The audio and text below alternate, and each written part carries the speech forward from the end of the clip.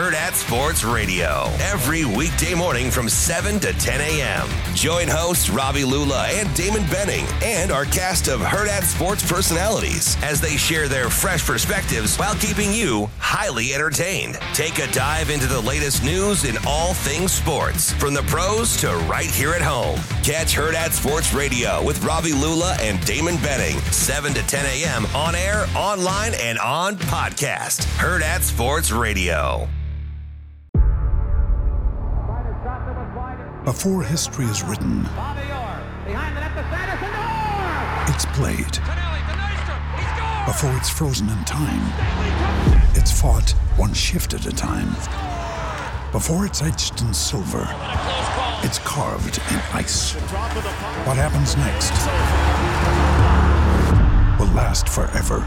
The Stanley Cup Final on ABC and ESPN Plus begins Saturday.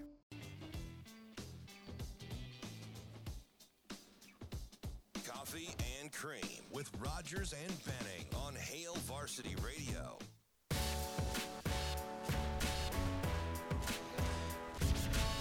While we're waiting on a call back from Ron Higdon, the assistant director of the NSAA, I'd like to take a moment and tell you about Dingman's. Dingman's Collision Center.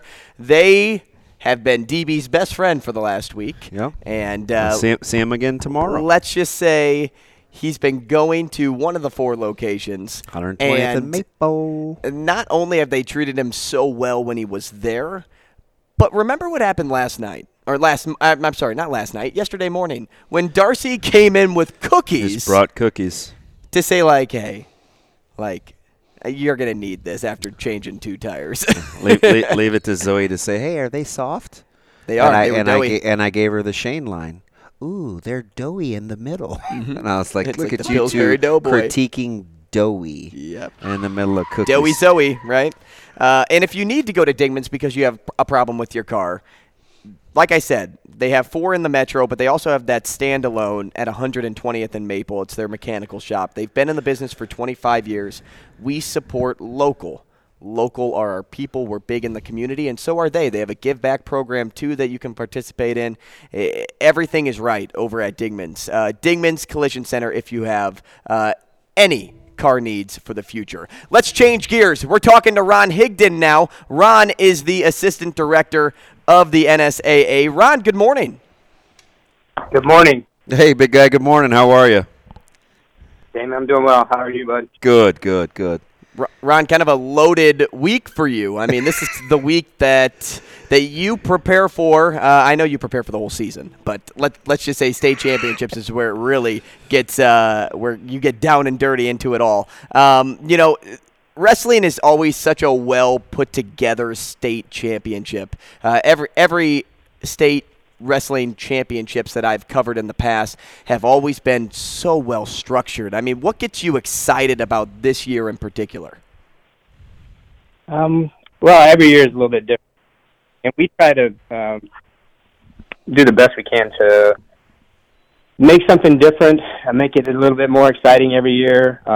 We have new ideas, and then that becomes difficult because once you go through the gamut a couple of times, you're trying to think of new ways to make it better is difficult. But just the turn of, in a 4-year span, you have all new people, all new wrestlers, and for a lot of them, it's going to be the highlight of their high school athletic career. So us being able to be a part of that and give them something special makes it kind of exciting for me personally. A lot of pros and cons in the wrestling community, right? It's a tight-knit group, and everybody knows everybody, and that's cool, right? But it's a tight-knit group, and everybody knows everybody. So you get a lot of feedback because you kind of being the grand poobah, the mayor, if you will, that everybody likes. A lot of people are in your ear, right? Let's do duels like this. Let's rank like this. Let's factor in head-to-head. Everybody has ideas and suggestions for the boss. I got to know, I get it because you're even-keeled and your temperament's cool, but how much of the fact that you were so good at wrestling, you're well-versed, it's your baby, allows you to have a good filter so you can establish some boundaries? I think that's a good way to put it. I have some experience in all aspects. I mean, my entire professional career has been surrounded by wrestling in one form or another. So I'm very fortunate to do something that I love. That doesn't mean that I don't have open ears, because a lot of the stuff that I've been able to make happen has come from other people's ideas. So I don't necessarily discourage people from telling me that. There's times where we spend a lot of time and energy making schedules and coming up with format and stuff like that, and then somebody, 7 months down the road looks at it for about 5 minutes and says, well, what you should have done is that. That right there makes me turn it off, But we put a lot of effort into it. I mean, I have committees, bounce things off of coaches who are in the trenches, administrators who administer their coaches, and even superintendents that oversee the administrative of everything, and try to get perspective from all of it, just so that I have a balanced outlook on what we do moving forward, particularly with the girls. Great point. Ron, this guy's put together stories, and he covered it in Iowa, where people think they do it better than anyone. Nudge, wink, wink. That is correct. I did cover it in Iowa. I'm not going to say they do it better than everyone, though. But I did a story about 2 years ago about just the growth of girls wrestling in high schools. And one school I focused on in my previous life was South Sioux City. And at the time, the program was very small, but now they're mighty. The number one team in the rankings. It's impressive to see how rapidly that program grew, but not just that, girls wrestling as a whole since I first put together that story. How impressive is it to you that in just a couple of years of being sanctioned, that girls wrestling is becoming more and more popular? Well, I knew that it was going to be big. It was a national trend. I wanted to make sure that Nebraska wasn't the last one to turn out the lights. So we got it sanctioned, and from that point, it has exceeded expectations at every turn. It exceeded expectations in number of girls participating, number of schools registering, number of teams, and the quality of girls. The other thing that I don't think people understand is the demographic that we're hitting. The kids that are competing on girls wrestling, we're not stealing them necessarily from basketball or anything. It's girls that weren't participating in sometimes anything else. Right. So giving those opportunities is fantastic for us. That meets our mission, giving opportunities to kids. So when we look at, and South Sioux City is a great example, South Sioux City has a large contingency of Hispanic girls. Yes, they do. Their whole enrollment. But they have taken those girls and given them an opportunity to compete in a sport that now it's a big thing for them. And they're becoming a power. They're tough. They're going to be tough to beat. Grand Island is the same way. I mean, they've got numbers that are unmatched. I mean, they have 60 girls come out for wrestling. It's fantastic. And again, I don't think that we're necessarily taking them from anything else. We're just giving opportunities to new faces, which is awesome. Well, a big piece of that story too was girls practicing with the guys because the programs weren't big enough to have two girls going head to head with one another at the time. And I know that's kind of been a topic of conversation, in the past of hey, do girls face guys? Yeah, 2 years ago, people were sitting out, remember, Ron, at the state tournament? Yeah. Now they've got their own baby. Right. Remember that? Yes. Yeah, so go ahead. Go ahead. No, you go. I was going to say, no one, back in the day when girls were having to wrestle guys, no one liked it. The girls didn't like it. It was a no-win for the guys. Coaches didn't like it. Parents didn't like it, and certainly school administrators didn't like it. The fact that we gave the opportunity for girls to compete against girls only was a huge step to progress. We started 2 years ago. Before it was sanctioned, we had about 300 girls that were competing in the state. Last year, we were around 700. This year, we're over 1,200, about 1,252, and that number is going to continue to grow.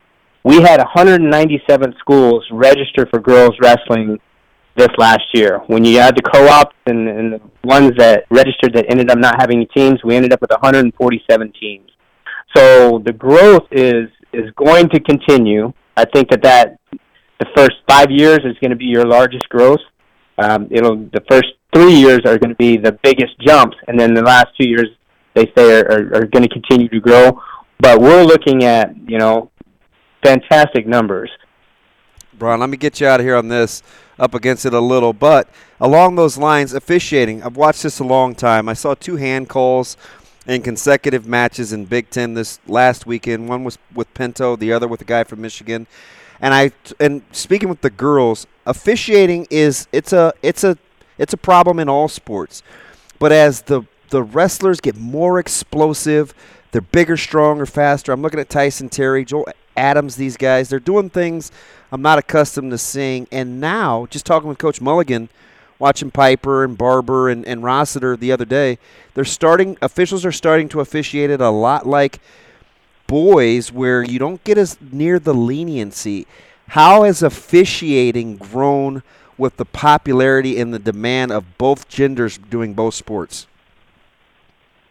Well, I mean, we are in need of officials, obviously, and we have a large group of guys that have been officiating for quite a few years.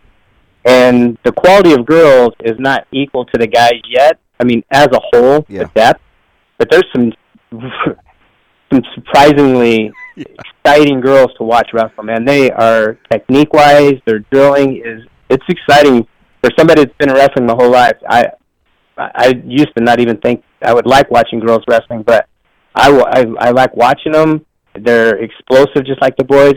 On the officiating side, we're always trying to recruit new ones, and we had 4 or 5 female officials for the first time in the last 2 years. And we are cultivating them. We're giving them some mentorship and trying to build those numbers. I guess to answer your question, as the girls get better, they're going to start being officiated more like the boys also. But with that, we're going to have a new group of key people coming in to be officials that are going to see the girls from the day they start. They're going to see the girls and the way they wrestle, and we have to do a good job of making sure that we're mentoring them and keeping them. Our goal is to keep those officials in the first 3 years. We had 52 first-year officials in wrestling this year. We're making an extra effort to reach out to every one of them and make sure that they had everything that they needed. Did they have contacts? Did they have somebody that could help them get assignments? Did they have somebody that could help them mentor them? We're making a conscious effort. And our supervisor officials right now, Nate Newhouse, is knocking it out of the park. He's putting so much effort into it. It's fantastic. So we'll see where it goes, but we're always trying to grow. We almost said I'll win a whole segment without saying anything good about Newhouse. Darn it. Thanks, Rob. Best wishes with this upcoming week. Give John Dolliver and those guys my best. I will. Thank you for having me, guys. Hey, thanks, Ron. And thank you for joining us. Chris Schmidt, Elijah Herbal coming your way later this afternoon on Hail Varsity Radio. We'll see you tomorrow on Coffee and Cream. Hurrdat Sports Radio, every weekday morning from 7 to 10 a.m. Join hosts Robbie Lula and Damon Benning and our cast of Hurrdat Sports personalities as they share their fresh perspectives while keeping you highly entertained. Take a dive into the latest news in all things sports, from the pros to right here at home. Catch Hurrdat Sports Radio with Robbie Lula and Damon Benning, 7 to 10 a.m. on air, online, and on podcast. Hurrdat Sports Radio.